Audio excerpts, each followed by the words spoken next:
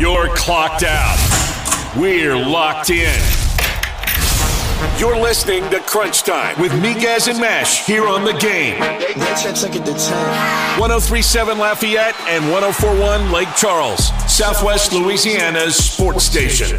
Well, happy Valentine's Day to you and yours. Welcome into Crunch Time here on The Game. 103.7 Lafayette and 104.1 Lake Charles. Matt Miguez here. The Game hotline is 337-706-0111. That's 706-0111. And here in Acadiana, you can watch us on the simulcast, Stadium 32.3 and Channel 133 on LUS Fiber. Got a lot to get to today. The Eagles need a new coaching staff. Outside of Nick Sirianni, of course. The Pelicans winning? Surprised? Maybe a little? We'll talk about that. LSU basketball plays tonight against Georgia. We'll preview that matchup and a whole lot more. Let's bring in the producer extraordinaire, my co-host, and a man that, even on this Valentine's Day, I don't have a lot of love for, Mr. James Mesh. James, good afternoon, buddy. How are you? That's just ridiculous. I mean, look, I have branded myself over this last year because it's almost been a year that we've been on the air. Yes. I have branded myself over this last year as not only a man of the people, but a man that tells the truth. And I'm just spitting mad facts, yo. I'm about to mute you. You're about to get muted for the rest of the segment. Wow. Oh, it's just... I'm just in a really good mood today. You're just going to have to let it happen. You're just going to... I get crawfish for dinner. So... No invite. No. That's crazy. Wow. It's not Single Awareness Day. That's just hurtful. Oh, too far? Wow. Did I go too far? My apologies. I'm sorry, Jim. I'm out of here for this. You're just doing this by yourself. I'm all on my own.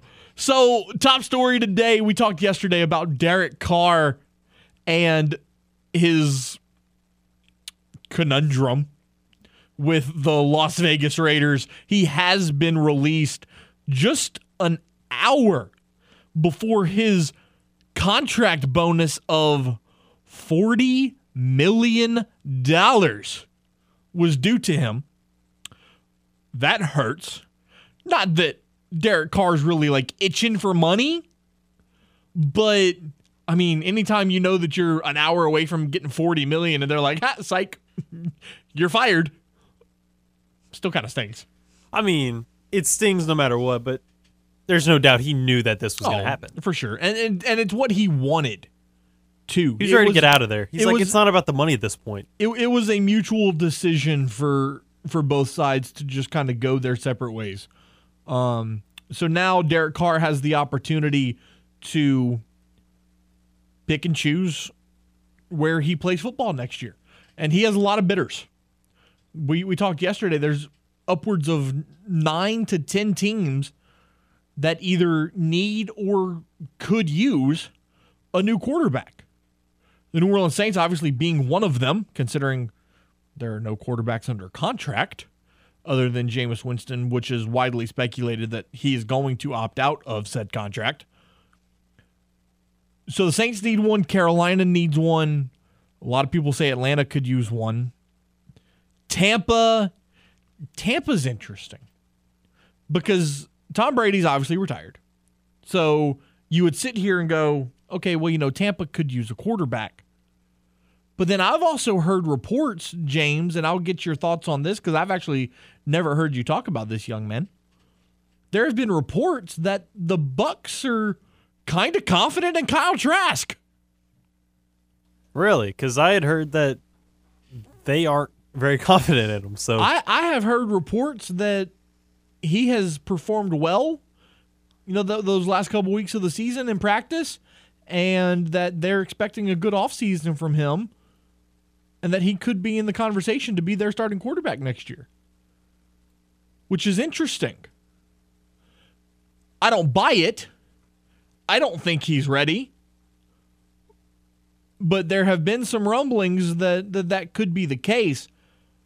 Then you look around the league. Green Bay, obviously, you don't know what Aaron Rodgers is going to do. Widely believed that he doesn't return to Green Bay, but you never know.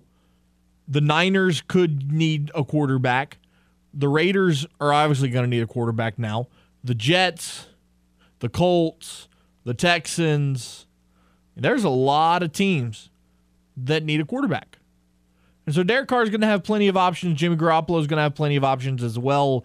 And then, James, if you look at the hierarchy, you have Derek Carr, you have Jimmy Garoppolo. Who's next? Who's next? Baker? No.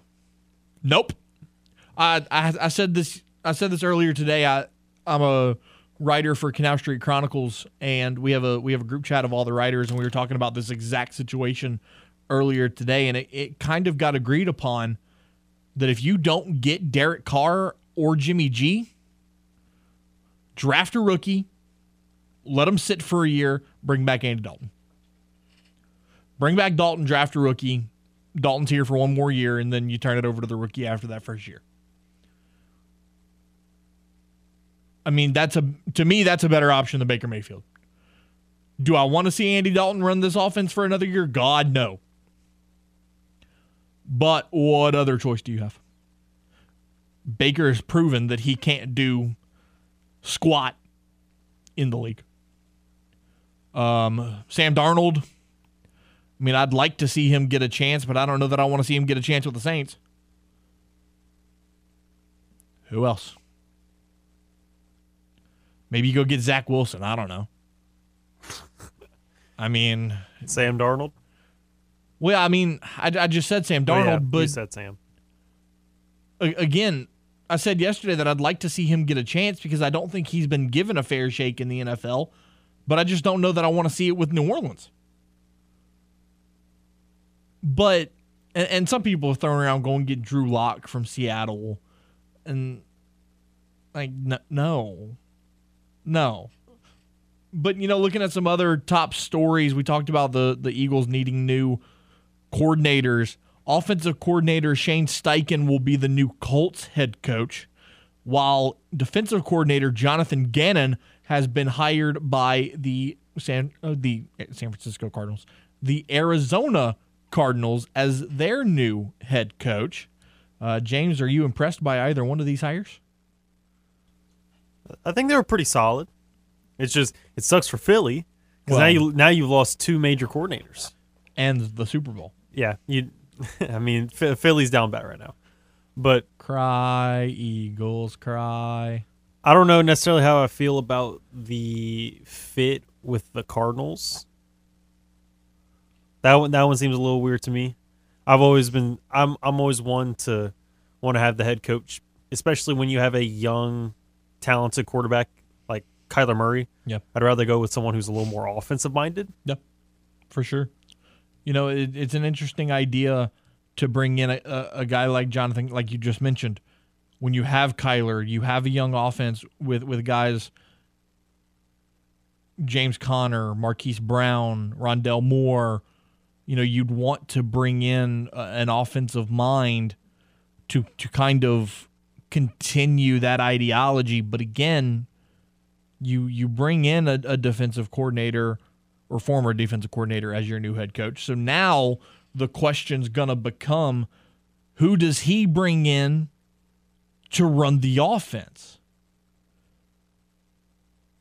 Because if he doesn't bring in a great offensive mind to run the offense, I feel like the Cardinals would be right back where they were. Right? If you don't bring in the right offensive mind to work with a guy like Kyler, aren't you going to be in the same situation that you were in with Cliff? And everybody just thought that was just so horrible. And you're going to be right back there. So now that you've got the head coach, great, fine and dandy, who he hires as his offensive coordinator is going to be the most important move of the offseason. Because you have to get that right now. If you have an offensive-minded coach, it doesn't really matter who your offensive coordinator is, because your head coach can still run the offense, call the plays. But if you're getting a defensive guy, you have to have the right OC for that to work. So interested to see what Arizona will do. Looking at some more top stories, Aaron Rodgers has begun his state of darkness for the next four. What a weird cat. What a weird guy. What I'm curious to see, James, are teams going to wait for him? I know free agency, you can't sign a contract until March 15th, but are teams really going to be willing to go, yeah, I'm not going to have a conversation with anybody until I find out what Aaron Rodgers is doing? I think initially that's going to happen, but after a certain point, if it's taken a while, they're just going to move on and be like, I'm just going to go find a place. So how long does he have, you think? 2 weeks? A couple of weeks. 2 weeks? Like that seems about right. End of the month? 2, 3, maybe a month. Like if you want to be really patient, but it's like at a certain point, if you're Jimmy G and you still haven't seen where Aaron Rodgers is gone, same thing with Derek Carr. It's like we're middle of April, about to hit the OTAs are about to start. We're about to hit the draft. It's like I gotta find my spot, bud. Yeah, I don't got time for you. We're in April. Right after the draft is OTAs, so I mean you're gonna have to figure something out.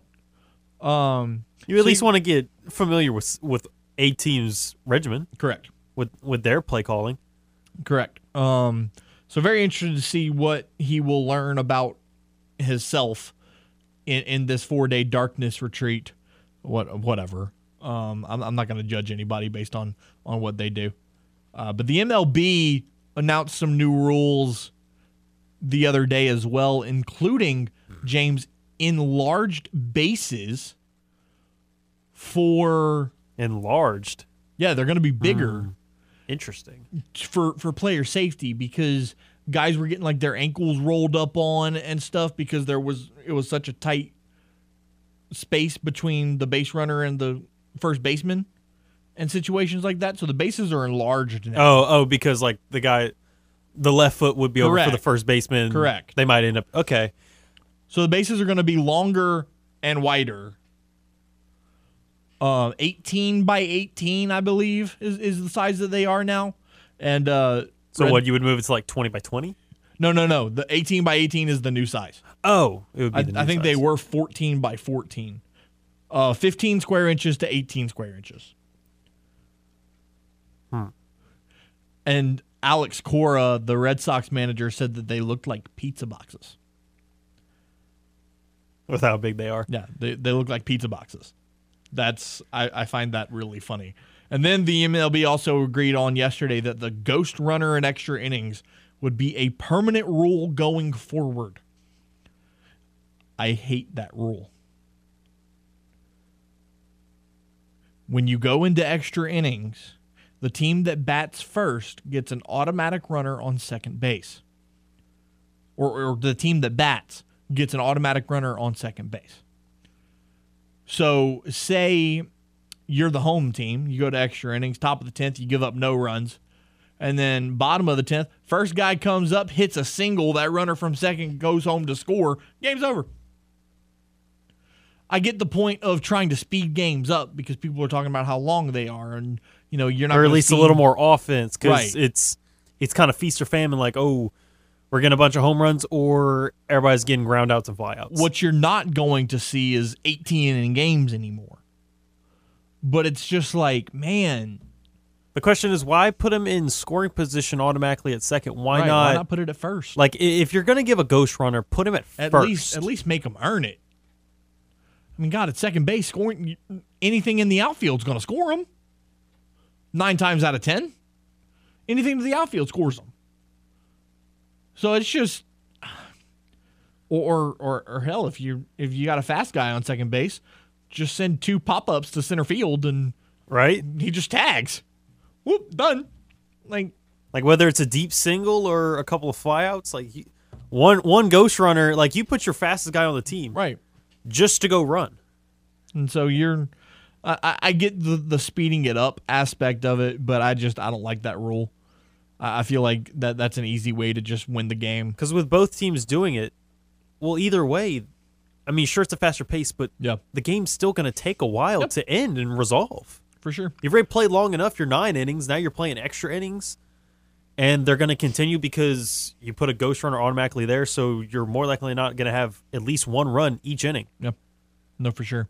We've got audio from Cajuns baseball and Cajuns softball as well to get to today, including hearing from Kim Mulkey following their loss to South Carolina on Sunday. We'll do all that and much more on today's Crunch Time next.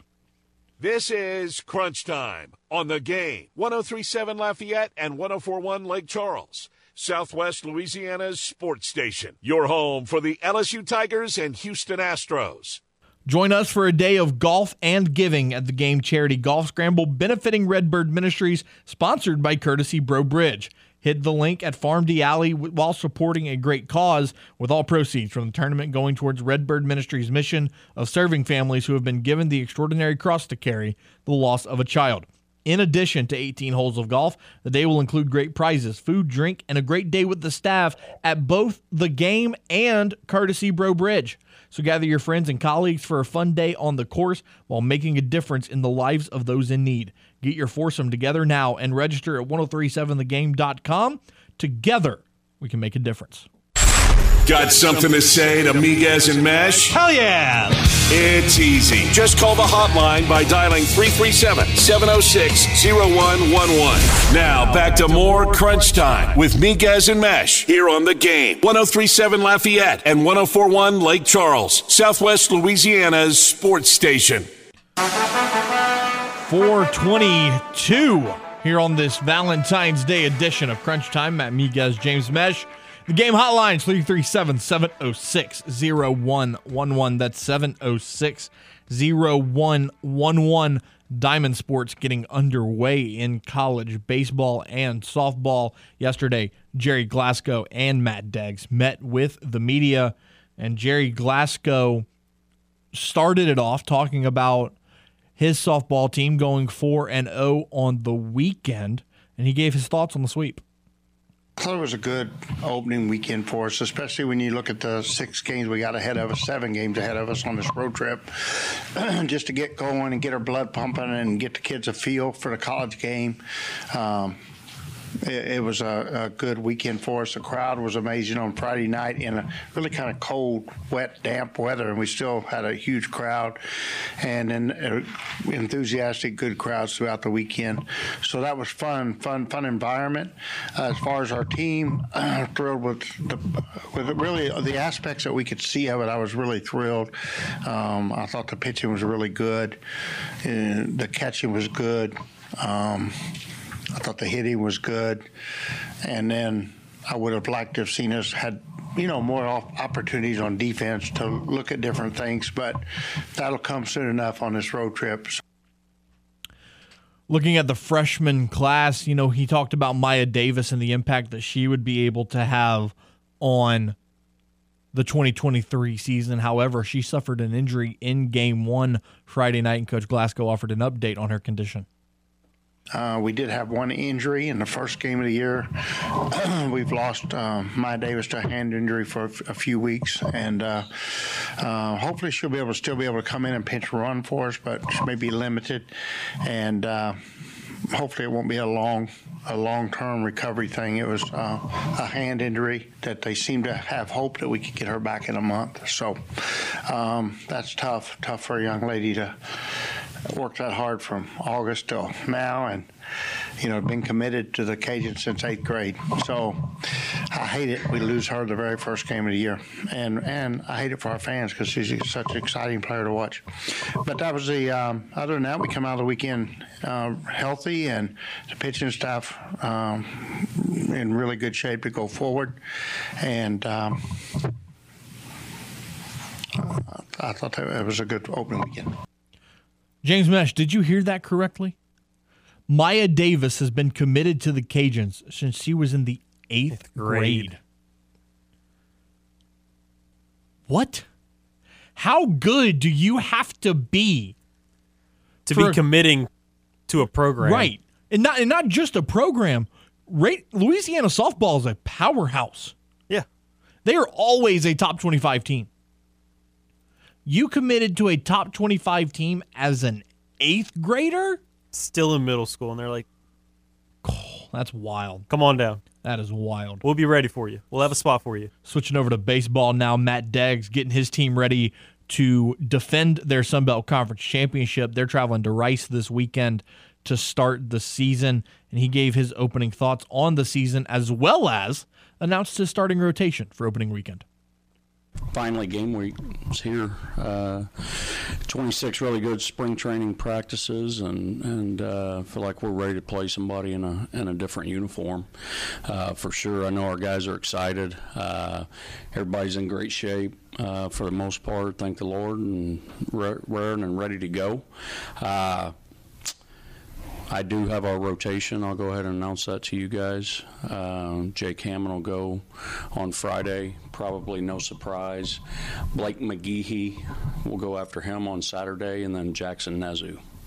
And we'll take it from there. So Jake Hammond will go on Friday. Blake McGahee, the Ole Miss transfer, will go on Saturday. And Jackson Nezu, the Florida State transfer, will round it out on Sunday. Coach Deggs went in depth on each of these pitchers and why he chose them to be in the starting rotation. Well, Jake has been very dependable over the course of 2 years. He's a team captain and handles his business on and off the field. He's probably pound for pound one of our best competitors. And he's got 3 really good pitches. It's a heavy fastball, and he's got a couple other pitches that complement it, and he's going to pound the strike zone. McGehee is a guy that's kind of a dark horse, but not really. Had, big plans coming out of high school to Ole Miss, and just doesn't get his footing, so to speak. But the stuff is there. He comes from great lineage. His dad pitched and played for a long time. He's a shortstop that pitches. He was a shortstop at the lower levels, and so he's super athletic, has a great feel and great tempo with a multiple pitch arsenal or repertoire. And then Nezu was highly thought of coming out of high school, obviously, goes to Florida State. It's a good arm, it's a good fastball with a good slider and change, and he knows how to navigate a lineup that I've seen so far. So this is the way we're starting. Doesn't mean this is the way we're going to end. But I like those 3 guys going out first. There's something about baseball season. I'm a big football guy, so I really like, when August comes and you get into September and down into the winter, because that's when the heat of the football season is.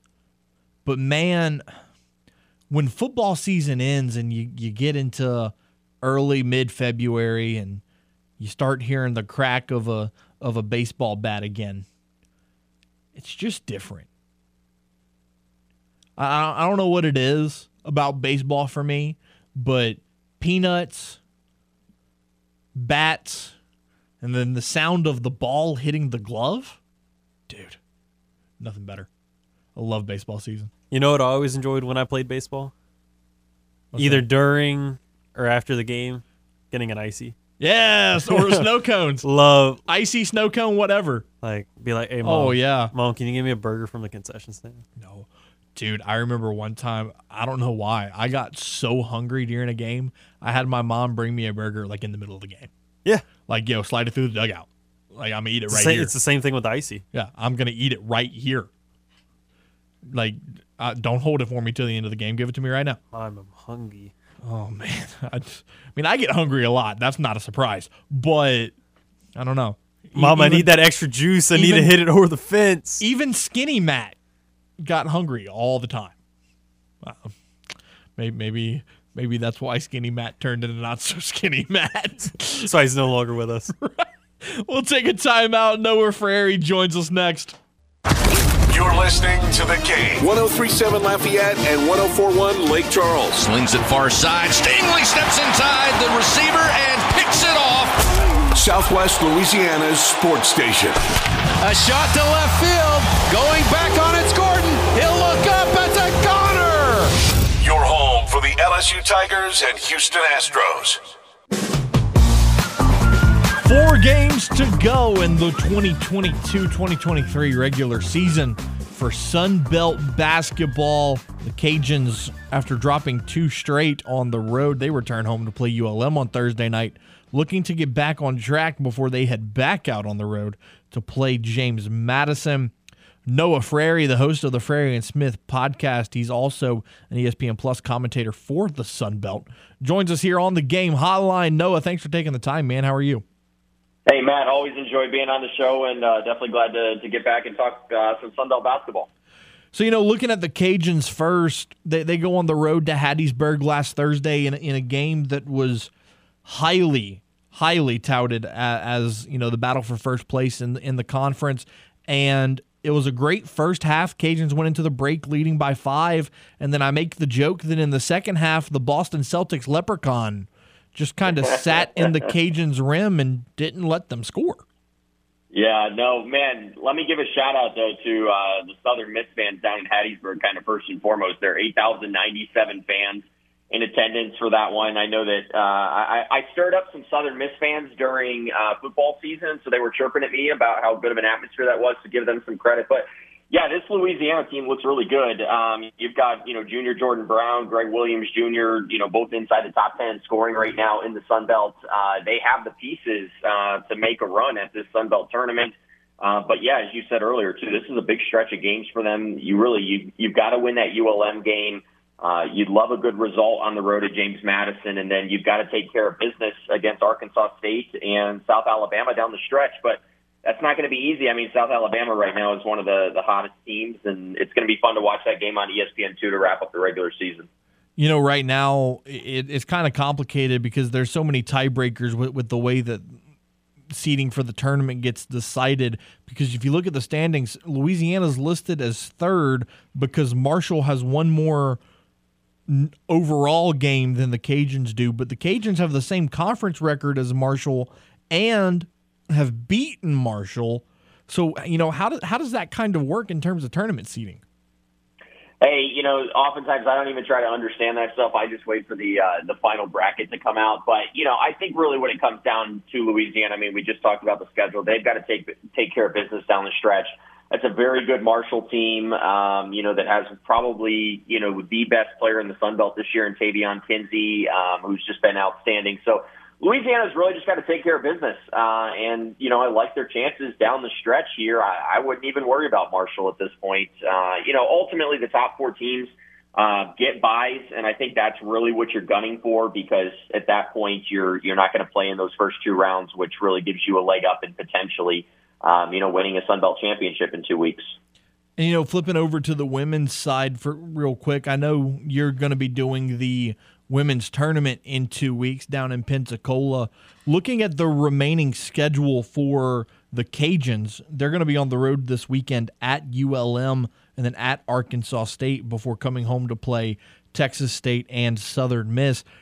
Gary Broadhead's team currently sitting in 5th. We just talked about the top 4 seeds getting that double bye. So how important is it for the Cajuns to, use the momentum they got with the 10-point win over South Alabama and keep it rolling, maybe get 3 out of the last 4 in order to maybe get one of those top 4 seats?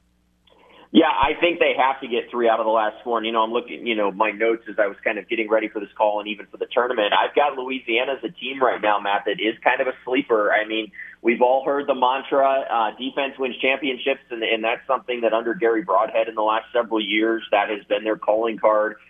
They're the second best defense in the league yet again. In Louisiana, they've won 8 out of their last 11 games.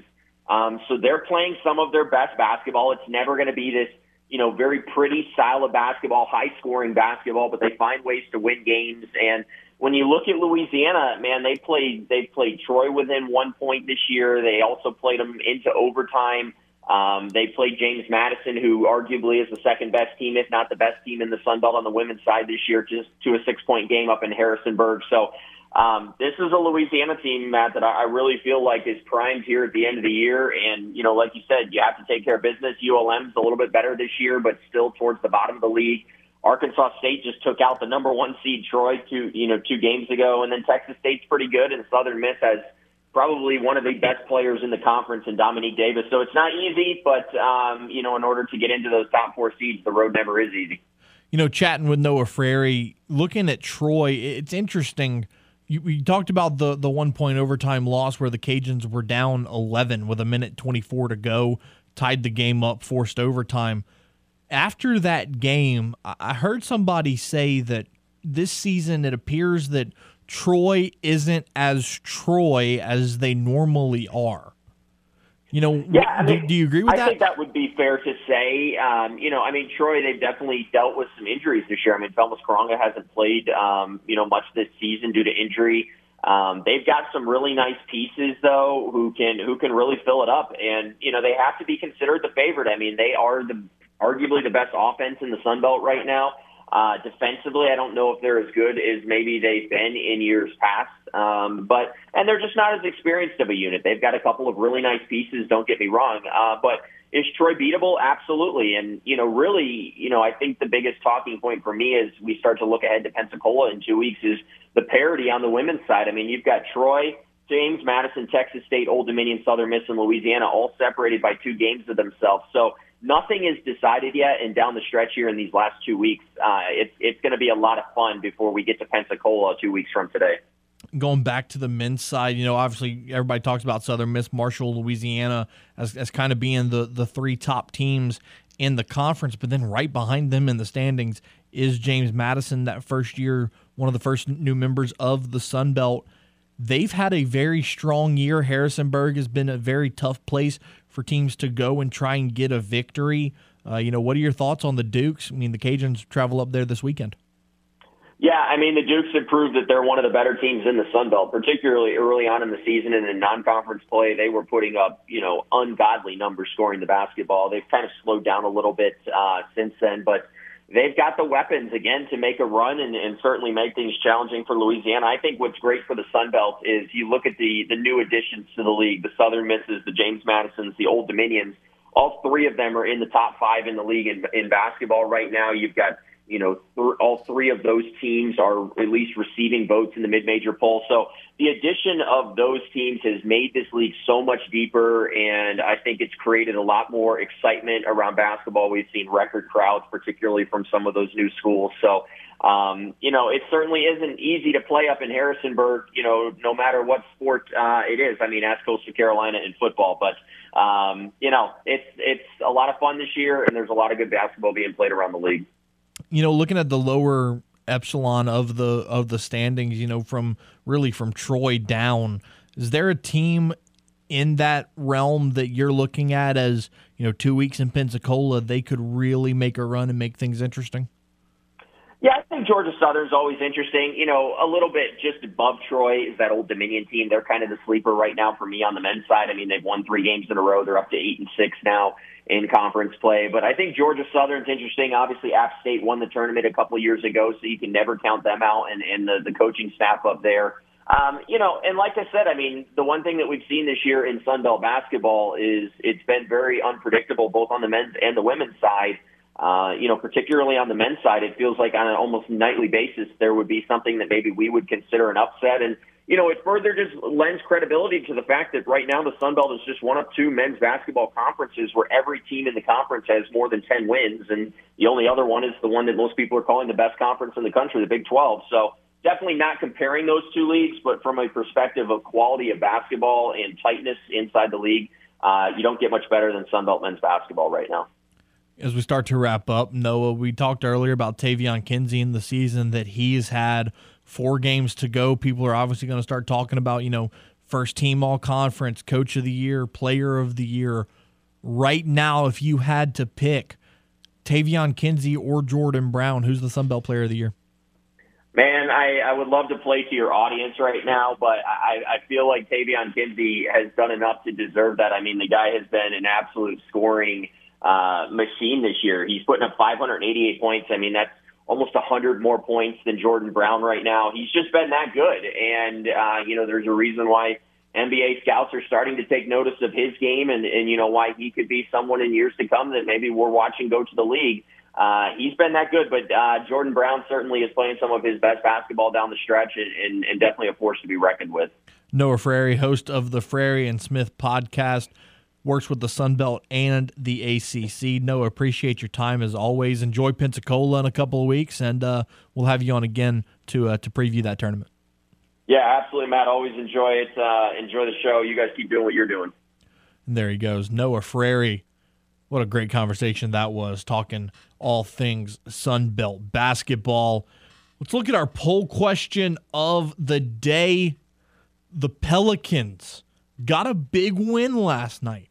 However, kind of overshadowed a little bit by the Zion Williamson news. Zion Williamson going to be out long term. If you listened to the Jordy Holtberg show when he had Ali Cassell on a little while ago, Ali Cassell said, don't be surprised if Zion doesn't come back till April. So with that being said, what should the expectation be for the remainder of the season for the New Orleans Pelicans? Top 4 seed? Top 6 seed? The play-in tournament? So far, 55.7% of you say earn a top 6 seed, 26% say make the play-in, and 18% say earn a top 4 seed. Mr. Green said top 6 is the goal, top 4 is Lanyap.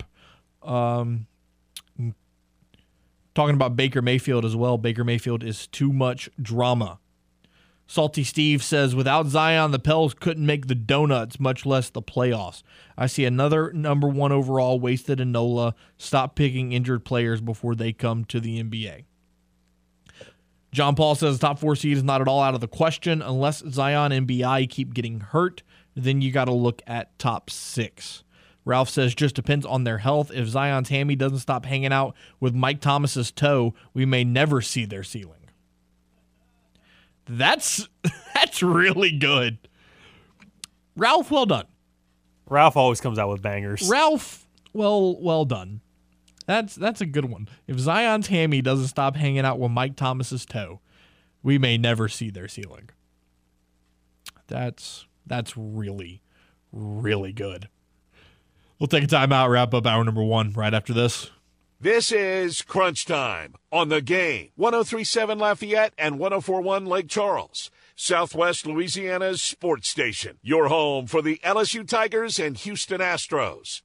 The Game is throwing you something far better than cheap plastic beads this Mardi Gras. Score a $500 Visa gift card. Just download the Game mobile app, open the app, and click on the Mardi Gras Moolah tab, and you'll be well on your way to winning a $500 Visa gift card. It's the Game's Mardi Gras Moolah Sweepstakes. Download the app, win money. It's just that simple, and it's all from the Game, Southwest Louisiana's sports station. Tune in every weekday at 8:15 a.m. and 3:15 p.m. for the LSU Sports Update, presented by Tibbs Trailers here on the Game. 103.7 Lafayette and 104.1 Lake Charles, Southwest Louisiana's sports station.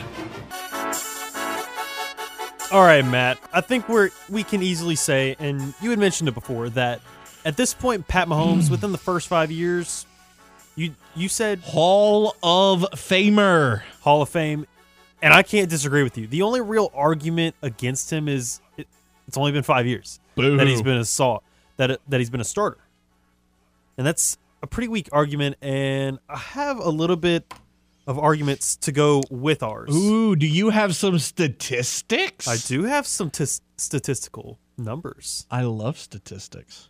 There's some pretty WTF stats because this is ridiculous. Okay. How good Patrick Mahomes is. Okay. He's the first quarterback in NFL history to lead the league in passing yards and win the Super Bowl in the same season. Really? That's This never year. happened before? No. I know, as crazy as it Okay. sounds. No. Patrick Mahomes is 14-9, including the playoffs when trailing by 10-plus points. No other quarterback has a winning percentage over 40% when trailing by 10-plus. Okay. Patrick Mahomes is the first player to win MVP and the Super Bowl in the same season since 1999. I believe the last one to do it was Kurt Warner. Yes. Okay. The Chiefs are the first team to win the opening coin toss and win the Super Bowl since 2013. That's See- just more of a team thing, which that was brought up earlier in the week before the Super Bowl. I saw that statistic because when the Chiefs won the toss, I saw a tweet. It was like, "Oh, Eagles winning the Super Bowl. Last 8 teams that have lost the toss end up winning the game." Yep. Seahawks lost, Panthers lost, Falcons lost, Patriots, Rams, 49ers, Chiefs when they played the Bucks, Yep. and then the Bengals last year. But the Chiefs this year, They broke the streak. they broke the streak. They're just that good. Patrick Mahomes in 2022 he had won the regular season MVP. Mhm. He won the Super Bowl. Mhm. He led the NFL in passing touchdowns and passing yards. Mhm. Only 3 players have done that in their in a whole career. What Pat Mahomes did in one season, and that includes Tom Brady, Peyton Manning, and the aforementioned Kurt Warner. The Chiefs in the second half of the Super Bowl. This one was just crazy. If you look back at the game itself, they had no turnovers. Mhm. They had no punts. Correct. They had no penalties against them. Correct. Which is wild. That offensive line did not give up a single sack. They didn't give up a whole sack the whole game. Yeah. Best defensive line, my ass. One completion all half in the second half, and then they scored on every single drive. And that is why I said it yesterday. I'll say it again. This was one of the greatest Super Bowl performances by a quarterback. Look, everybody can talk about, oh, he only threw for 200 yards, whatever. The dude only had 6 incompletions. I mean, what do you? He threw 4 touchdown passes, 3 touchdown passes. What more do you want? And he also ran for 50 yards on a high ankle sprain. Yeah, including that 26-yard scramble. Come on. Looking more at the whole career for him in the 5 years as a starter for Patrick Mahomes, he's now won 2 Super Bowls. Correct. Both of them, he gets the MVP in those Correct. Super Bowls. He's got 2 NFL MVPs overall. He's appeared in 3 Super Bowls and has made it to 5 AFC Championship games. So every year he's been a starter, they've been in the title game. Yep. That's wild.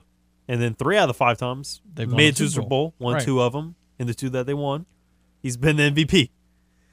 And then overall, he's had 5 Pro Bowls, of course, 3 All-Pros, the NFL Offensive Player of the Year, and the Chiefs overall have won at least 12 games each year. That's wild. And it's funny because you were talking about it. The defense for the Eagles, Patrick Mahomes facing the second most sacks in a single season in NFL history with the Eagles. The Chiefs' offensive line gave up 0 whole sacks in the game. And since 2009, only once. This one's a little more interesting. If you really think about it, we talk about the running back position, and it's like it's kind of like a dime a dozen almost. There's a lot of value there. You could just always find someone else you don't necessarily want to pay $16 million to a running back. I know they're very versatile. I know they could do a lot. But do you necessarily want to pay them a whole bunch of money? Because you look at it, since 2009, only once has the leading rusher on the winning team of the Super Bowl made over $2 million base salary. Leonard Fournette was up there, wasn't he? He was right at 2. Right at 2. Who's the highest? Who was the one that was paid over? For some reason, they're counting Percy Harvin for this. Yeah, when he played for Seattle. Yeah. Yeah, he was the leading rusher. He was in the that leading Super Bowl. rusher in that whole game? They did a bunch of end arounds. Really? Yeah, he was the leading I thought rusher that- in that game. I turned that one off since it was such a blowout. Yeah, no, he did. They ran a bunch of end arounds, and I think there was one where he got 30-something yards That's funny. on it. So yeah, he actually ended up being the leading rusher in that game, which is wild to think about when a wide receiver. That's what I'm ends saying. up I was so being your- confused. I'm like, wait, Percy Harvin. I Yeah, had to no. read that over. He again, you run a bunch of end arounds and you bust one of them. And also had a 90-yard kick return touchdown to start the Correct. second half. Correct. So, man, those stats are crazy. But look, I said it yesterday. Measure him for his gold jacket now, and just have it hanging, just have it waiting. I mean, the dude's a Hall of Famer. And you will never change my mind. He could have to have an arm amputated tomorrow, never play football again, and you're putting him in Canton. I mean, you're putting him in Canton. He has done in 5 years what most guys never do in a career. And has he shown you any sign That he's slowing down? he's Not at all. entering He is entering his prime. I want you to think about that. You haven't even seen peak Patrick Mahomes yet. The NFL is going to be scary for years to come with Patrick Mahomes under center. Boy, does he have some competition, though. He does. In the AFC. He's got some big guys coming. Joe Burrow, Josh Allen. You've got Herbert. You've got a lot of competition. But man, Mahomes is different. Hour number 1 in the books. Hour number 2, we're going to talk more college basketball, and Brendan Ertl joins us here on The Game. You're clocked out. We're locked in. You're listening to Crunch Time with Miguez and Mesh here on The Game. 103.7 Lafayette and 104.1 Lake Charles, Southwest Louisiana's sports station.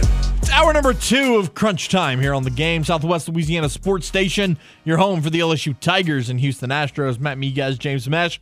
The Game hotlines 337-706-0111. And here in Acadiana, you can watch us on the simulcast Stadium 32.3 and Channel 133 on LUS Fiber. James, I just read a tweet that we're going to get into because it's interesting. We talked about quarterbacks and who was kind of available and where we thought people were going to go and things of that nature. There has been news circulating all day about Ryan Tannehill possibly going to the Jets. But we just got word from our insider from the Tighten Up Network. And it says as follows. The Jets are willing to trade 2 2023 draft picks. Doesn't specify what round, just says 2 draft picks. Just like 2 7th-rounders. Okay. For him, as well as take on his full contract. Well, there's only 1 year left, so it's like... Yeah, but it's like $40 million. 27 base. Yeah. So after bonuses, like 35. About so. Yikes. For Ryan Tannehill. The dude was a wide receiver in college. Look, I'm not a big fan of Ryan Tannehill. He was Johnny Manziel's number 1 target. Think about that. Oh my God. Oh. I'm not a fan of Ryan Tannehill by any stretch, but he's a better option than Zach Wilson. Hey, remember a couple years ago when we were watching our quarterback catch passes from Johnny Manziel? Oh, what a time to be alive. Notice how Ryan Tannehill has by no means been like, I'm willing to restructure. No. And that's the thing. Because remember back his rookie year? I remember, weren't they the Hard Knocks team? Mm-hmm. The Dolphins? Weren't they for I believe they were, yeah. 2012 or 2013? I believe they were. And the whole thing, like, for a while was Ryan Tannehill refused to, like, come to an agreement with the Dolphins because he just wanted a bunch of money because he was a pretty high draft pick. Feels like this is, like, kind of continuing. Yeah. No, absolutely. And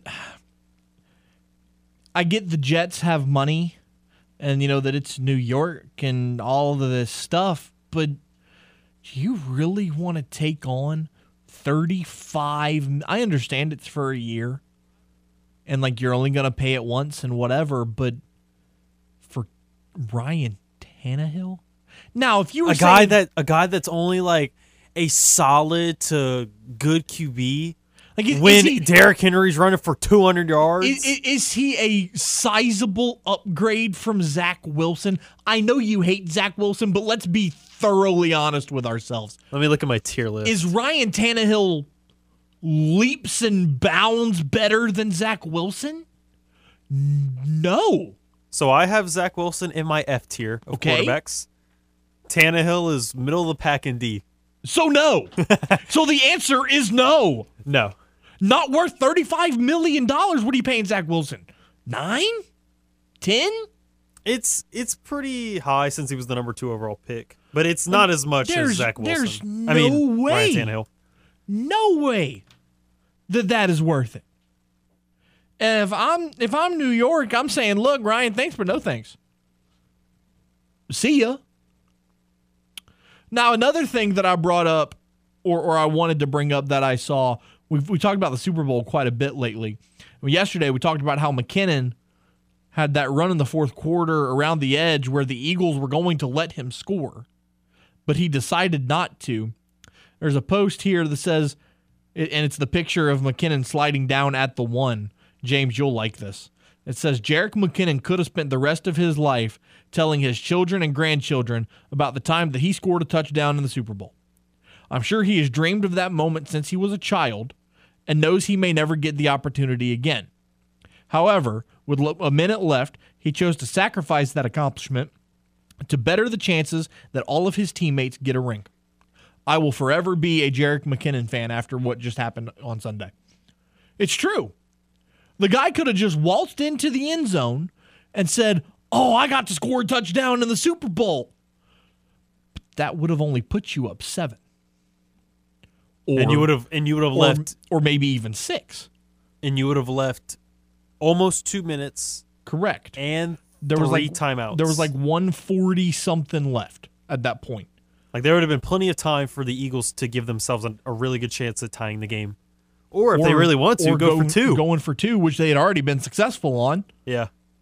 And win the game. That 2-point conversion did take a second effort by Hurts to get in, though. It did. But which one's cooler? Oh, I got to score in a Super Bowl? Or I won a Super Bowl. Look this shiny little ring I got. Hey, kids, check it. Obviously, it'd be so cool to score a touchdown in the Super Bowl, but now you won it. And now you look like a selfless beast because you did what was better for the team rather than what was better for yourself. So, props to Jerick McKinnon. Love that. Let's talk about the Pelicans in-depthly, shall we? The Pelicans picking up a 103-100 win over the Oklahoma City Thunder last night. OKC not having a great year, and I say that. They're not far off from where the Pelicans are, 27-29 now. Brandon Ingram, 34 points on the night on 14 of 24 shooting. I swear, every game, and I know this is going to sound kind of cliche and kind of well, no, duh, Matt, but every game that Brandon Ingram plays since coming back from injury, the better and better he gets. Really, Matt? I know. That's crazy. I know, but it's true. He looks fantastic. Put him in the All-Star game. Put him in Zion's place. Let's go to the hotline. T, what's up? Hey, what's up, Matt? How are you, sir? I'm doing great. First of all, happy Valentine's Day to all your listeners out there. Hope everyone has a good and safe evening. And I'm out to check you on something you just said, man. Okay. All right. About the guy that slid out of bounds. You know, him being able to show his grandchildren a little ring. What was that? A little ring. You know how big them Super Bowl rings are? Oh, I know. I know. Okay, well, just have to check you on that. No, right? No. I know. And Ralph kind of, no, he didn't steal my thunder at all, but do Zion and Mike have the same agent, or do? I don't think Zion has an agent. Oh, that's right. I think it's his family, right? Yeah, I think his family handles his business for him. Well, shoot. I think everybody ought to get their agents when you can sit at home, watch TV, be with your girlfriend, your wife, or whatever, and whoop, right. 2 years and not play. That's awesome. Yeah, and still get paid. Yeah, and not paying your agent. Yeah, that's great. Right? It's a win-win for Zion. I'm telling you. Appreciate you, T. Anyway, guys, I hope you have a good evening. Y'all be careful out there. Appreciate you, man. You as well. But it's true, though. Think about it. If you're Zion Williamson, you're still making... His agent's Austin Brown. So he does have an agent? Yes. When did that happen? Because I want to say at one point he didn't have an agent. So that's interesting because I didn't realize. He's the agent for 29 players, Okay. including Miles Turner, D'Angelo Russell, Donovan Mitchell, Interesting. Jaren Jackson Jr., and a bunch of others, Interesting. I didn't realize Zion had an agent. including Seth Curry. Seth, not Steph. Yes, Seth. Okay. The other Curry. Yeah. The forgotten Curry. Right. Especially since he's on the Nets. Poor guy. He's so good. He's almost as good as his brother, but like nobody cares about him because Steph did it first. But, again, looking at some of the statistics from the Pelicans' win last night, the Pelicans shot 53% from the field, 30% from downtown. They were actually out-rebounded by 10 by OKC. Tried very hard to give it away at the end, but the three-point shot by Isaiah Joe at the buzzer fell just a little bit short. Pelicans improving to 30-28 on the season. Let's go to the hotline now. Randy, what's going on? Well, hey, you just gave a good microcosm of that game. I started watching the Pelicans again after they beat the Lakers, and I looked at the box score, and I said, okay, maybe they're figuring it out now. Last night's an example of, again, this team can shoot, okay? They were close to 70% from the field if you don't count the arch, and they were outstanding from the free throw line. But they shot way too many threes. This is not how they've really done it for the 4 out of 5 that they've won. They shot too many, and their percentage was really low, and it essentially turns into turnovers. I watched them last night get up to almost a 20-point lead, and they were dominating 2 points at a time and with free throws. Then they got into that 5-wide offense. They started missing, throwing the bricks, and if they weren't throwing a brick from deep, they were driving the lane just to pass it out to the freaking three-point line, and the ball was getting stolen from them. And that's how OKC got back into that game. If you look when they dropped a buck 36, I think it was, against the first-place caliber Kings team, they only shot like 26 three-pointers that night. And they scored 136 points. At some point, they've got to realize, guys like Brandon Ingram, when he's healthy, Valanciunas on the inside, Larry Nance, the defenses in this league are not stopping them. They're not going to. But you got to play in the paint.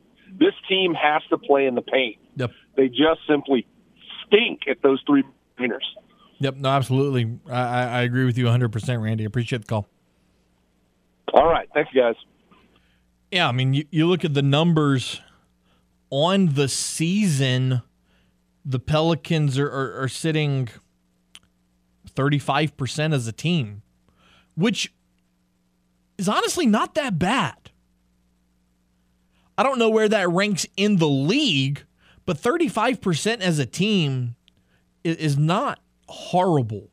They're shooting 48% from the field as a team. And that's not bad either. Now, I agree. I think the Pelicans shoot too many threes for the average.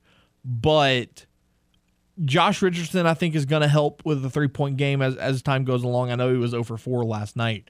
But James, only the second Pelican ever, well, Pelican/Hornet, to have 5 steals in their debut.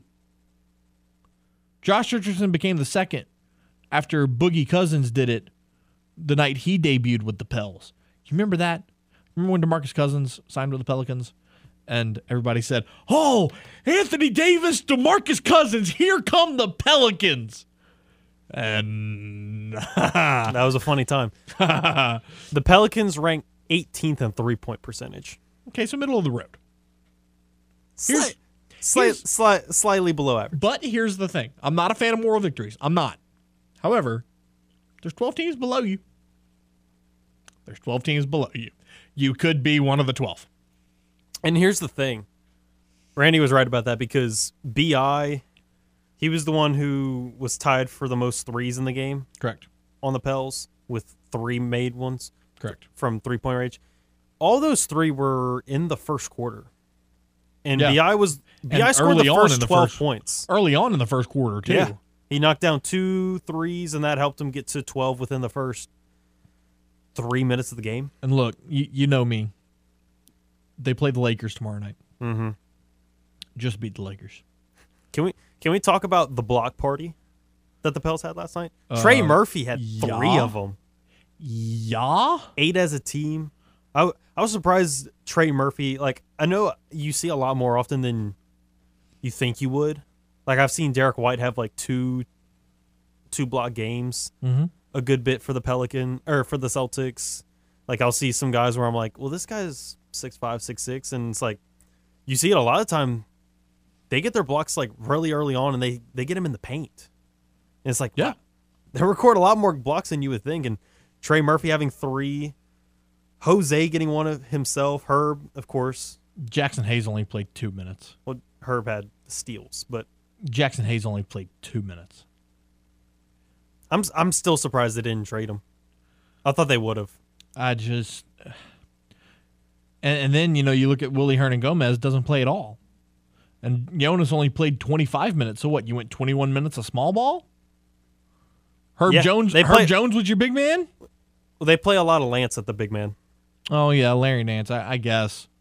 But it's still, they love putting Nance at the 5. I don't get it. I don't get it. I like Larry Nance, but he's not a 5. I don't know. I guess that's just Willie Green's mentality. But I've never been a fan of going that small in terms of playing small ball. But it felt like I watched a lot of the time with like Jonas or somebody else. Somebody would be at the top of the key, and they would just have a quick first step, and you just look and like they try to catch up after a step, and they're like, never mind. And then just easy layup goes by, or it's like maybe there's a contest, but it's like they're just getting a lot. The Thunder was getting a lot of points in the paint last night. Bro, Shai Gilgeous-Alexander. And the not making 3-pointers, because you got 30 of them, but you only made 9. And you gave up a lot of points in the paint, it felt like. They got there a little too often for my liking. It's like, okay. Isaiah. There's a reason why it got a lot closer. And then they almost fumbled it. Fumbled it. Trey just threw it because everyone was covering him. No one was moving. And then Isaiah Lee took one last shot, and luckily it didn't go in, but man. Isaiah Joe. But yeah. Isaiah Joe, that's right. 16 points. He had 4 threes. We talk about Shai Gilgeous-Alexander all the time. The 24, 10, and 5 game that he had last night. And then, I mean, I'm a huge Josh Giddey fan. Huge. I want Josh Giddey on the Pelicans. I've been one Josh Giddey. Figure it out. Put Dyson Daniel, put Josh Giddey. You have 2 Australians, and let's roll. We'll continue Crunch Time right after this. This is Crunch Time on the Game. 103.7 Lafayette and 104.1 Lake Charles. Southwest Louisiana's sports station. Your home for the LSU Tigers and Houston Astros. Delta Media Corporation is looking for self-motivated and hardworking individuals to join their team. Delta Media currently hiring a human resources manager to manage the HR department, hire, interview, administer pay, benefits, and more. And in addition, we are also looking to add an account executive. Training is available, and if you are interested, send your resume to jcochran@deltamediacorp.com. And Delta Media Corporation is an equal opportunity employer. Let your voice be heard. Hello. Give us a call on the hotline at 337-706-0111 and speak your mind. Hello. This is The Game. 103.7 Lafayette and 104.1 Lake Charles. Southwest Louisiana's sports station. Welcome back to Crunch Time, 5:23 here on your Tuesday. The Game hotline is 337-706-0111, wide open. James, looking at, and we're going to get to Kim Mulkey here in just a moment, but I saw a MLB conversation earlier, and it was rating the MLB teams' off-seasons. Off-season grades for all 30 teams. The Houston Astros getting a C+. Now, look, I'm not this guy that, they're my team, so they're always the best. But You just won the World Series. You're keeping most of your core. Your batting lineup has been consistently talked about. For the projected lineup for 2023 has consistently been talked about as one of the scariest the game of baseball has ever seen. You lose Justin Verlander, which is a big loss. That is pretty tough. And you also didn't have your GM. You didn't have a GM for a while. You didn't hire a GM until January. I get that. You did bring back Montero, though. You brought back Montero. You brought back Javier. You brought back Michael Brantley. Still haven't heard from Yuli, but probably won't be back. Probably moving on. He's been linked to the Marlins lately. But you did make that trade for Jose Abreu. You acquired Jose Abreu. You got Jose Abreu, but you also got Bly. Oh yeah, Bly Madris. Yeah, that's right. Mm-hmm. I thought it was a strong offseason. I think it was a solid offseason. It was a C+. I can understand that. I'd say it's between a B- and a C+. Like I can't disagree with it. It doesn't feel like the strongest offseason. It doesn't feel like you got somebody to replace like a Yuli or somebody at a significant position. But you still have your overall core. I still think the fact that you weren't able to get a new GM for a while, that was a little bit concerning. That hurts. Which to me, that's why it hurts the grade a little bit. But to me, it's overall a fair assumption. And looking at it, this team is still really strong, even without the best offseason. 3 teams got a grade of an A. Mm-hmm. The Philadelphia Phillies. They made the World Series. They made some big additions. They got Trey Turner. They got Craig Kimbrell, Gregory Soto. They made some big additions. Josh Harrison as well. The other 2, the Yankees and the Mets. Some New York bias much? Maybe? We love hitting on the Northeast. Now, look, if you look at the Mets, they got Justin Verlander. They also got Edwin Diaz. They re-signed Edwin Diaz. They got Tommy Pham. They re-signed Brandon Nimmo. They've gotten a great... They've had a great offseason, so I'm not mad at the A for the Mets. The Yankees, though, an A minus technically. You re-signed Aaron Judge. What else did you do? Carlos Rondon, I mean, he's a solid pitcher, but that's not like jumping off the page, oh my God, it's the New York Yankees. You re-signed Judge. You brought back a streaky, inconsistent Anthony Rizzo, and you let Jameson Taillon walk. So I can see it now, James. The Yankees are going to be 47-20, one of the top teams in baseball, and then for the simulcast viewers, here's the description.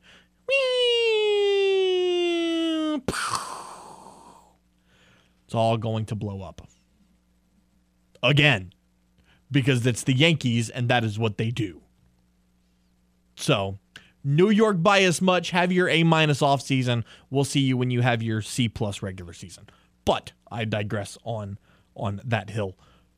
Following their loss to South Carolina on Sunday, Kim Mulkey met with the media and talked about how this team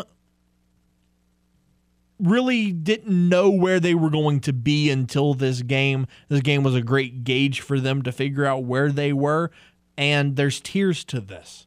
It's South Carolina and everybody else. Here's her thoughts on the game.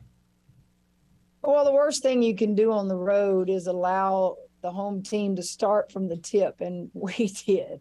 The tone for the whole game was set on the jump ball, and we didn't line up the way they were told to line up. Again, we got to teach, you got to learn, you got to make them understand. I thought we had fight in us to cut it many times, and then we didn't have the experience to make a defensive stop or to get a big rebound. We all knew coming into the game that South Carolina was a piece towards, and it showed again today. I'll give my just utmost respect and comments about how good they are, how big they are, how tall they are, how talented they are.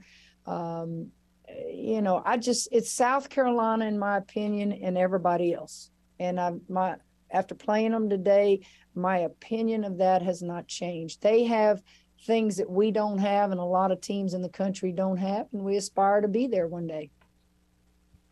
She also went on to discuss, obviously when you're 23-0, you might be a little high on your horse, if you will, or, maybe a little arrogant. And a loss can sometimes bring you back to reality. So Kim Mulkey was asked if this game was maybe a wake-up call for her team. I don't think it's a wake-up call, Chessa. I think it was a great gauge for me as a coach. If I play them again, there's things I wouldn't do. But I needed to let them go play. I needed to see freshmen in this moment. I needed to just say, okay, let's go see where we are. And I think we got a good gauge of where we are. Now, certainly when you're on the road and you got 18,000 screaming fans, you're at a disadvantage. But it was something for me that, I learned about our team and our individual players as well. And again, looking at the game, the 88-64 defeat at the hands of Dawn Staley in South Carolina, Kim Mulkey was asked, what did you tell your players after the game to kind of keep the momentum where you need it to be down the final stretch of the season? Well, I'd have to think all the things I said to them. I asked them, evaluate yourself individually on this big stage today and critique yourself. What can you do better next time you're on this big stage? Evaluate your teammates. Who did good today? If you thought you did good, raise your hand. And I think one kid raised her hand. Learn from it. I talked to them about guts and grit and just determination and not just play the game to be playing it. Things like that. I told them, this is just one game. There's goals we have. And we've got to take tomorrow off and get ready for Ole Miss and be thankful that LSU was on this stage. Who in the world would have thought that we would be on this stage in year 2 of rebuilding the program? And you got to be a part of that. You got to be a part of that. You got to help us keep going and climbing to where we're someday where South Carolina is. Brendan Ertl joins us next. We'll talk Derek Carr, where the Saints could go if they don't get Derek Carr, and who should be drafted at number 29 right here on The Game. Download the free The Game mobile app for Android and Apple devices. No matter where you are in the country, you can listen to The Game. 103.7 Lafayette and 104.1 Lake Charles, Southwest Louisiana's sports station. 5:37. It's time to talk to Black and Gold. The New Orleans Saints, they need a quarterback, but who? Let's talk with our guy Brendan Ertl of Canal Street Chronicles. Brendan, what's going on, bud? How are you? What's up? Doing good. How are you guys? Oh, lovely. Lovely on this Tuesday. So, Derek Carr has been released, which kind of comes as a surprise to some people considering the stories that you were hearing about his visit to New Orleans in the last week. But my question is, in your opinion, him getting released, does that help or hurt the Saints? I mean, that's a good question. I think it could go either way, and the whole perception around the whole situation is it really is a weird situation. It's not something we've really seen, in recent years.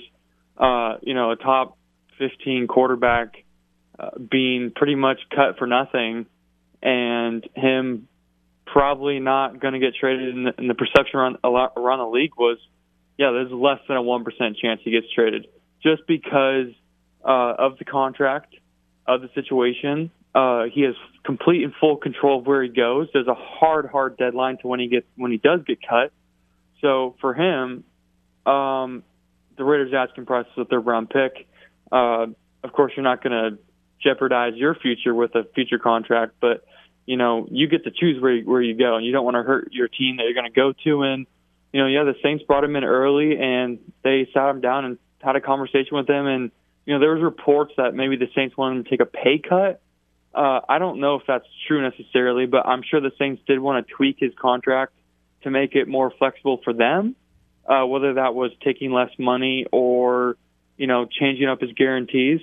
I think that changes now, but I still think the Saints should be considered front runners. And these next few days for Carr especially is going to be really important. And, I have some other thoughts about it, but I think it's really a 3-team race right now.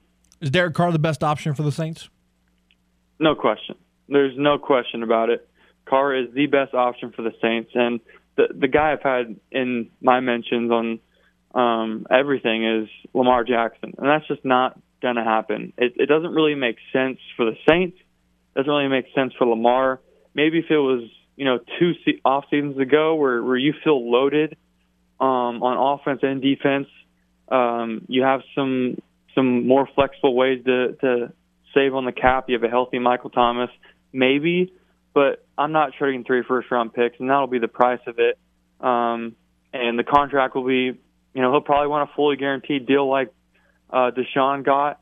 And some have compared the Derek Carr situation to Deshaun, where the Saints brought him in and they couldn't get the deal done. And I don't think that was ever, going to happen. I think the Saints would have liked to maybe trade him and get it done early. It's just kind of like a fast pass, is the way that Nick was describing it. Is like, yeah, you go to Disneyland and you can pay for the fast pass to skip the line. And it seems like that's what they were trying to do. But, there was a report today that I think kind of got blown out of proportion that the Saints are interested in Baker Mayfield. And that got thrown around all over the place. And really, if you go read the article, Albert Breer, who posted it, said the Saints could be a team to watch for Baker Mayfield because back in 2019, Sean Payton liked Baker Mayfield. That was what he wrote. So if you're not getting Derek Carr, you're probably staring at Andy Dalton and potentially a rookie quarterback in the face, which is, not the worst situation, but it's definitely not one you want to be in. Let's say, because the top 2 quarterbacks you could say for free agency is Jimmy Garoppolo and Derek Carr. Let's say the Saints don't get either of them. Mm-hmm. What would you rather? Would you rather see a Baker Mayfield come to the black and gold, or would you rather just run it back and just say, we'll just do it with what we can with Andy Dalton? Well, here's what you got to think of is if you're running it back with Dalton or you're bringing in Mayfield, you got to bring in someone else, and that would be probably someone in the draft, whether that's Hendon Hooker, his name's being thrown around a ton, whether they trade up and get someone, or maybe they draft someone later in the draft and more as like a project, like a DTR from UCLA. In that situation, I'm bringing back Andy Dalton because he's got all the things that you'd want in a quarterback, and he's done it, but probably past his prime a little bit. And I think more of a teacher-wise, I think you'd want Andy Dalton, kind of like Drew Brees, not comparing them, but, you had Drew in the room with Teddy, with Jameis. I don't want Baker Mayfield teaching my next quarterback, and that would pretty much be what the situation was or will be, is if you bring in Mayfield, he's not going to be the guy long term. It's going to be a 1-year thing, and let's figure it out from there. And I don't think that they'll end up going that road, and it's really not a road I'd want to go down. But the situation we got to go through right now is, there's about 6 or 7 teams that are being thrown around in this Carr, Rodgers, Jimmy Garoppolo debate, and you kind of just got to match situation with situation. For the Saints right now, Ian Rappaport's saying it's Saints, Panthers, Jets, Titans for Derek Carr. Those are the 4 main teams right now. Look at the Titans. Is Carr that big of an upgrade over Ryan Tannehill? Like, are you going to move Ryan Tannehill and get rid of that contract for Derek Carr? I don't know. The Jets, they haven't completely given up on Zach Wilson yet. If you go get Carr, he's gone. It would make a lot more sense to me is if you go get Aaron Rodgers and work with him for 2 to 3 years and try to figure Zach Wilson out, and then you have the Panthers, who could be very attractive to Carr. They got the money, they got a good coach, but they also have the 9th pick in the draft. And I think that could be a prime spot for, Stroud or Will Levis. So if we're looking at situation-wise, I think the Saints should be considered front runners, and I think they are. One thing that I find interesting when you look at the different options is, we talk about how Derek Carr and Jimmy Garoppolo are the top 2 options in free agency. And the reason that is because you believe that the Ravens are going to bring Lamar Jackson back, because how do you not? Mm-hmm. But one thing that's interesting, now I'm not saying that this is going to happen or that it's even likely to happen, but one thing to keep an eye on. You have not heard a word about the New York Giants' plans for the future with Daniel Jones. Could Daniel Jones potentially be available? That's an interesting idea because they have Daniel Jones and Saquon Barkley both pending free agents. So they have to sit down and they have to say, who should we spend the franchise tag on? And if I'm, sitting in that front office, I'm probably spending that on Saquon Barkley. I'm not letting him leave my building, and I'm locking all the doors. Daniel Jones, I could see them, getting something done probably before free agency. But if there's complications in some kind of way, maybe he hasn't done like a whole lot to really impress me. I mean, I'm taking Carr over Daniel Jones right now, but he's developed kind of nicely under Brian Dable in that offense. And, they beat the Minnesota Vikings in the first round, and I saw him play in person, and he really is kind of a great little runner, and they have a little offense figured out there. And with these makeshift wide receivers, I mean, Daniel Jones could be someone, and really anyone. If one quarterback situation goes a different way than we don't expect, it shakes up everything. I think Carr will be the first domino, and Rodgers will be right after that, and that'll kind of shake up really how everything plays out. Now, as we kind of look towards the NFL draft, the Saints currently have pick number 29.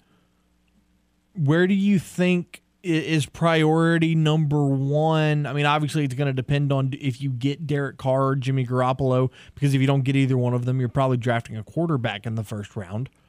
But, outside of quarterback, where do you think position of need number 1 is for the New Orleans Saints? I think regardless, you have to look at it'll really depend on what they want to do with guys like Onyemata, guys like Davenport. At this moment, I think they probably let both walk. But things really do change outlook-wise if you get a guy like Derek Carr. I mean, if you get Carr, I'm probably trying to figure out a way to keep Onyemata. But even in that situation, I'm still looking at defensive tackle. I think defensive end is another position they have to look at. It's frustrating that we have to keep drafting these guys, but it's a real possibility. I think a low-key kind of need could be guard. With all these cap casualties, I think maybe Pete could be one of the guys on the chopping block. We don't really know. I think so. Maybe DT, guard, and even wide receiver. It depends on what happens to Michael Thomas. But, really, I'm just trying to get good football players right now. It doesn't really matter what position. I might take best available, and if it's a position I don't really need, I still might do it, because we really were surprised last year when they took Alontae Taylor in the second round, and that ended up working pretty good for us, and he stepped in for Adebo and Lattimore and played really good football. So I think this team just needs good football players on the roster and young talent, and whoever slides, you'd love to have that 10th overall pick, but just having a first-round pick in general will be really big for this team. Pondwater's got to go. Andrews Pete has got to go. I don't care if you would only get a 7th and a loaf of bread for him. Done deal. I agree that this team sits at a position where you need players that you're paying money to play, and that starts with Michael Thomas and Davenport, and it goes on to Andrews Pete. Those guys aren't playing right now. You can't be paying them. Yep, absolutely. Brendan Ertl joining us here on the Game Hotline. Brendan, appreciate you as always. Season's coming back around soon. We'll talk again. Yes, sir. We'll wrap up today's show right after this. This is Crunch Time on the Game. 103.7 Lafayette and 104.1 Lake Charles, Southwest Louisiana's sports station. Your home for the LSU Tigers and Houston Astros. The LSU men's basketball team will look to get back on track as the Tigers travel to Athens to take on the Georgia Bulldogs. Pregame begins at 6:30 and tip is scheduled for 7. And you can listen to all the action right here on the Game, Southwest Louisiana's sports station.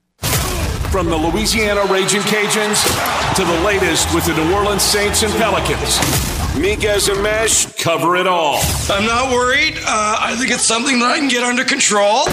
Now back to more Crunch Time with Miguez and Mesh here on the Game. 103.7 Lafayette and 104.1 Lake Charles, Southwest Louisiana's sports station.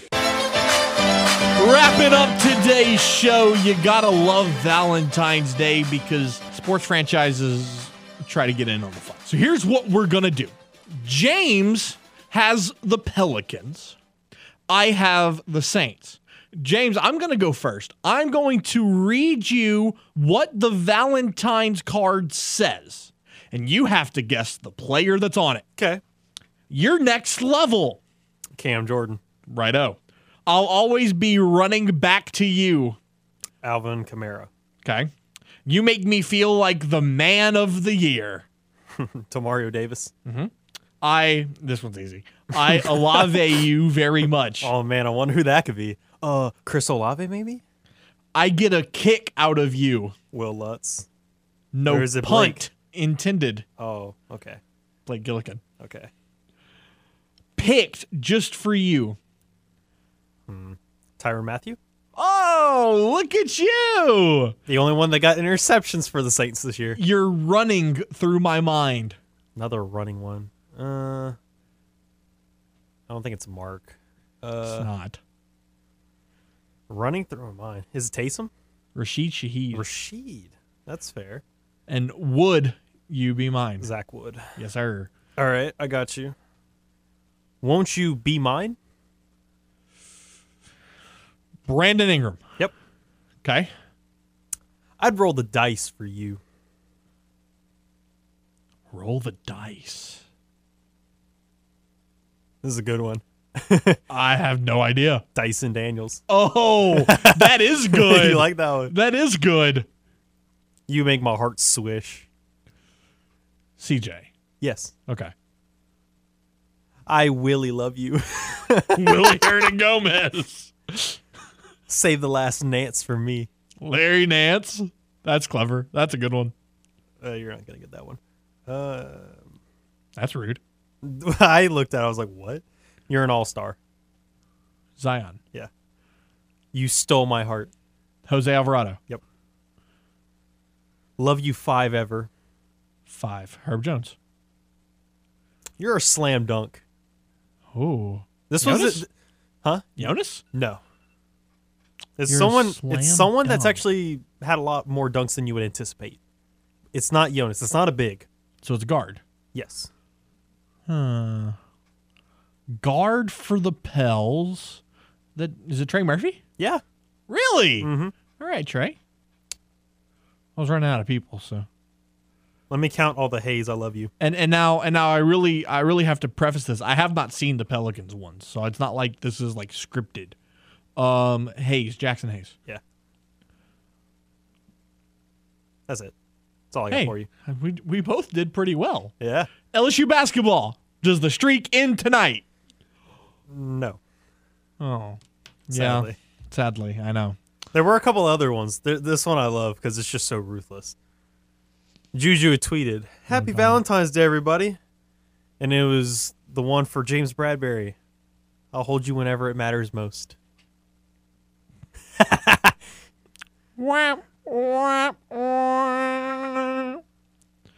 That's fantastic. Want to thank our guests, Noah Frary and Brendan Ertle, for joining us today. James Mesh, the producer extraordinaire. Appreciate everything you do for James Mesh. I'm Matt Miguez. Be safe, be well. Hug your mom and them. Hug your wife and them. Have a hell of a Valentine's Day, and we'll be back tomorrow, 4 to 6. Same station, 103.7 Lafayette and 104.1 Lake Charles. Your home for the LSU Tigers and the World Series champion Houston Astros. LSU men's basketball pregame tips off in half an hour right here on The Game.